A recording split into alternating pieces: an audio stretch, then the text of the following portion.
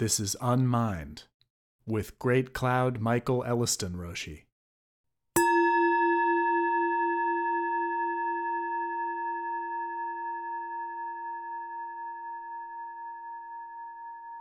Trusting mind. Trusting your mind. A novel idea. What if it's untrustworthy? Then what will you do? In this next series of 4 Unmind podcasts, we will take a look at certain selected Chinese ancestors of Zen. In Japanese pronunciation, their names are Kanchi Sosan, Sekido Kisen, and Tozan Ryokai. One reason for focusing on these 3 is that written teachings attributed to them are featured as chants in the liturgy of Soto Zen. They lived about 100 years apart from each other, covering periods roughly in the 600s, 700s, and 800s Common Era.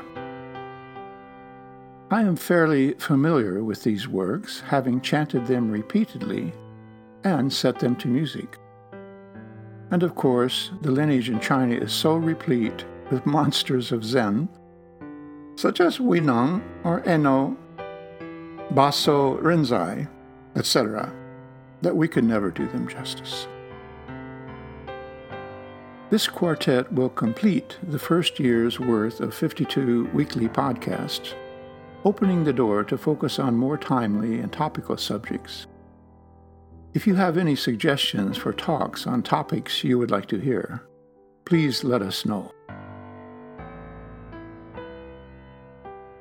Beginning with Sosan's Shenqing Ming, Faith or Trust in Mind, the longest of the 3 liturgical poems, we hear resonances of Taoism toward the end, one of the formative influences on the evolution of Zen, as it made its way east through China. The poem begins simply enough. The great way is not difficult for those who have no preferences. When love and hate are both absent, everything becomes clear and undisguised. Make the smallest distinction, however, and heaven and earth are set infinitely apart. A brief note on translation may be appropriate here. These are from the Japanese Soto Shu consensus publications and are attributed to the original translators. I have noticed that in the 2 editions I have seen over the years, some of the English sources were changed. I suggest that you compare various translations in order to gain a more well-rounded idea of what the verses are pointing at. But we will not have time or space to consider more than one in this podcast. We will have to content ourselves with a brief commentary in order to unpack Shenqing Ming over 2 segments, this and the next. The first line above seems simple and self-explanatory enough, depending on what is meant by preferences.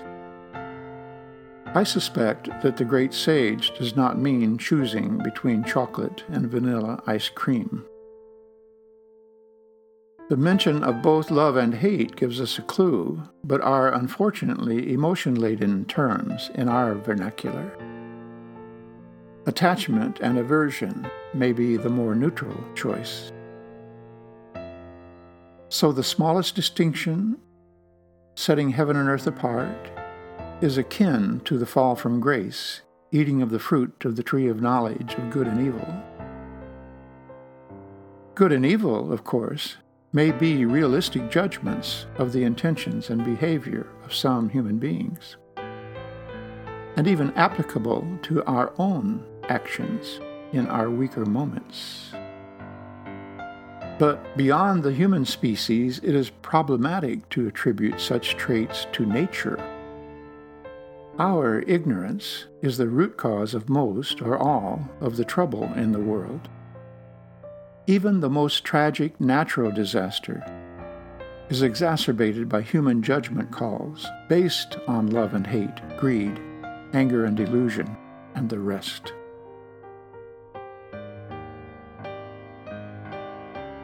If you wish to see the truth, then hold no opinions for or against anything. To set up what you like against what you dislike is the disease of the mind.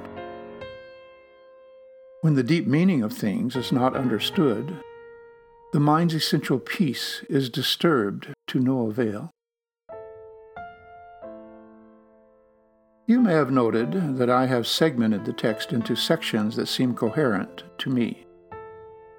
I am sure the author did the same, but it may have been lost in translation or in laying out the printed page. Sometimes there seems no logical connection flowing from one to the next.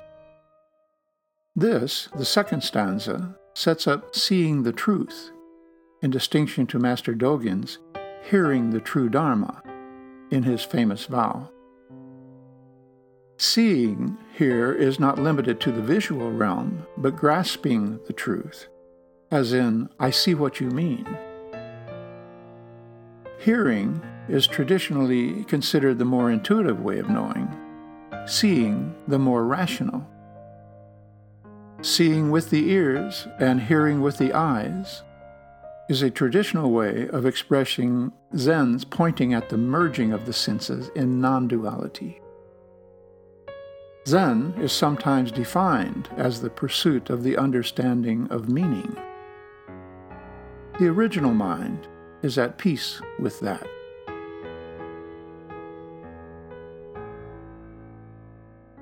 The way is perfect like vast space, where nothing is lacking and nothing is in excess. Indeed, it is due to our choosing to accept or reject that we do not see the true nature of things. Be serene in the oneness of things, and such erroneous views will disappear by themselves. Space, in these days, was considered one of the fundamental elements, along with the Fab Four, as well as consciousness. Perfection here is not a human judgment, but a take-it-or-leave-it declaration of the absolute balance of forces in the universe and in nature. Human judgment, interpreting things from the perspective of self-striving, distorts our view, as is the reflection of the moon in roiling waters.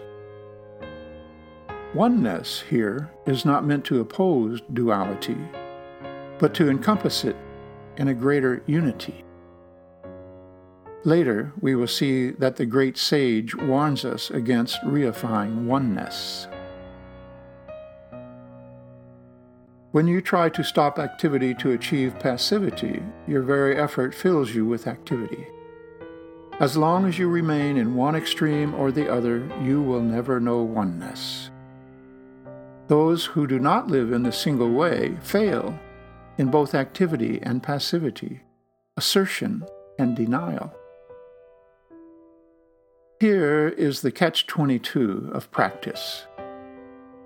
Doing anything may seem to get in the way of non-doing. If we try to empty the mind of thoughts, that too is thinking. Again, oneness is not to be conceived as something, but the absence of preferences and opposing activity to passivity. The two are mutually defining. The natural vacillation of the mind swings from one to the other, like a pendulum that may break its mount. We are all bipolar. The apparent conflict between activity and passivity becomes mental when it leaks over into expression as assertion and/or denial. Here, there is no break in flow to the next stanza. To deny the reality of things is to miss their reality. To assert the emptiness of things is to miss their reality. The more you talk and think about it, the further astray you wander from the truth. Stop talking and thinking, and there is nothing you will not be able to know. So both denying and asserting our concept of dualistic reality versus non-dual emptiness is in error. This leaks out like water from a leaky bucket when we try to talk our way to understanding. Not that some exchange of Dharma dialogue is not useful. The ancients, here present as Kanchi Sosan, were real talkers. If we listen not to their words, but to what they are pointing at, we will not be confused. To return to the root is to find the meaning, but to pursue appearances is to miss the source. At the moment of inner enlightenment, there is a going beyond appearance and emptiness. The changes that appear to occur in the empty world we call real, only because of our ignorance. Another nice pair of oppositions, appearances versus the root and source, where we find the meaning. This inflection point in our awareness is variously represented in somewhat descriptive language, such as, quote, the moment of inner enlightenment. Language itself is dualistic, so we have to take the inner with a grain of salt, as Zen recognizes no such separation of inner and outer. But we can quibble this to death. The important point is that the masters assure us there is a going beyond such seeming dichotomies. As Matsuoka Roshi used to say, there is no dichotomy in Zen, which itself seems a dichotomy. The throwaway comment at the end is startling in its implications. Change is not real. How's that for a dichotomy? What kind of ignorance sees change where fundamentally there is none? Do not search for the truth, only cease to cherish opinions. Do not remain in the dualistic state, avoid such pursuits carefully. If there is even a trace of this and that, of right and wrong, the mind essence will be lost in confusion. Fortunately, the kind teacher relieves us of our burden. We can put down this futile search for the truth. When someone would make an assertion about the truth of Zen while having tea with Matsuoka Roshi after the meditation service, he would lean over and say, "That's just your opinion." The just is the operative word here. Your opinion, even about your opinions, is just that, only an opinion. We endlessly pursue our own opinions down every blind alley, cul-de-sac, and rabbit hole. This feverish activity is what disturbs the mind's essential peace and results in terminal confusion. Although all dualities come from the One, do not be attached even to this One. When the mind exists undisturbed in the way, nothing in the world can offend. And when a thing can no longer offend, it ceases to exist in the old way. So now, Master Sosan begins backing us away from our attachment to the idea of oneness, or a fundamental unity that we like to feel is underlying all the duality. This is the New Age version of insight. All is one, right? Well, no. This represents yet another evasive maneuver, one aimed at dodging the sheer multiplicity and unpredictability of the many beings, often raising conflict and competing with each other. We are offended by our inability to comprehend this higher level of order, called chaos. But if and when we come to terms with it as it is, not as we might like it, the old man assures us that we see the existence of apparent conflict and dichotomies in a new way. Trust the old man. He is your mind.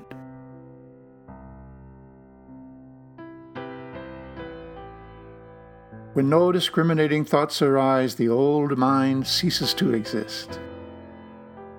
When thought objects vanish, the thinking subject vanishes. And when the mind vanishes, objects vanish. Things are objects because there is a subject or mind, and the mind is a subject because there are objects. The things in question exist only in your mind, at least in the way you think they do. They may indeed exist, but not as you think. Even your so-called mind does not exist the way you may think it does. If and when we are able to give up our predilection to choose between our opinion and that of a master, for example, that very lack of self-centered discrimination opens the door to a new mind, which is really the same old original mind we have had all along. Everything old is new again. Then Master Sosan launches into this incredibly incisive frontal attack on your frontal lobe, not to mention the parietos. The objects that you think exist because you think they do. Thinking they exist results from the fact that they do exist, but not as you think they do. When you see through objects as self-existent entities, that they are really works in progress, then the subject that thinks it sees them is also seen as non-existent in the same way. Nothing actually vanishes. It was never there to begin with. When, quote, mind and object merge and go beyond enlightenment, thank you, Dogen, it occurs in stillness. In this stillness, neither subject nor object has yet arisen. It's your happy place. You want to go to there.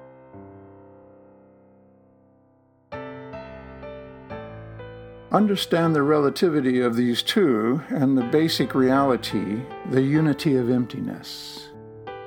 In this emptiness, the two are indistinguishable, and each contains in itself the whole world. So here is a mention of relativity from over 1,500 years ago. Don't quibble with the math. Relativity in the modern sense also includes the observer. I live in my space-time, and you live in yours. Never the twain shall meet. To understand the relativity of these two fundamental functions of the mind is to understand the relativity of all so-called binaries. Subject begets object, object begets subject. Form implies emptiness, emptiness is innately form. Never the twain shall separate. In Buckminster Fuller speak, they are always and only coexistent. From the overview of universal emptiness, subject and object are co-arisen, and thereby indistinguishable. There is no head on top of this head. The whole world is your whole world, but you cannot get mine, and I cannot get yours.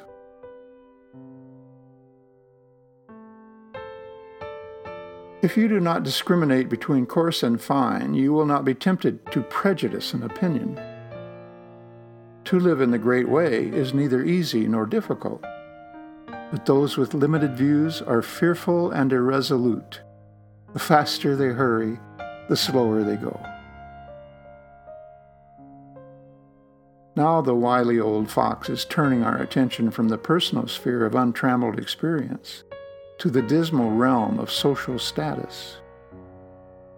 Coarse and fine, however, applies to direct awareness, as well as to choices in the material world of hair shirts versus haute couture. Master Dogen speaks of entering the fine or subtle mind of nirvana. Prejudice and opinions are temptations, not destiny. They are limited views based on self-referential and defensive survival mode. This is not your fault. It is lizard brain stuff. But we do not have to live in the brainstem. We can resolutely climb up into the outer cortex. If we slow down enough, we can live in the present moment. It is really all the time we have. In it, the eternal moment, as Matsuoka Roshi defined it, we have all the time there is.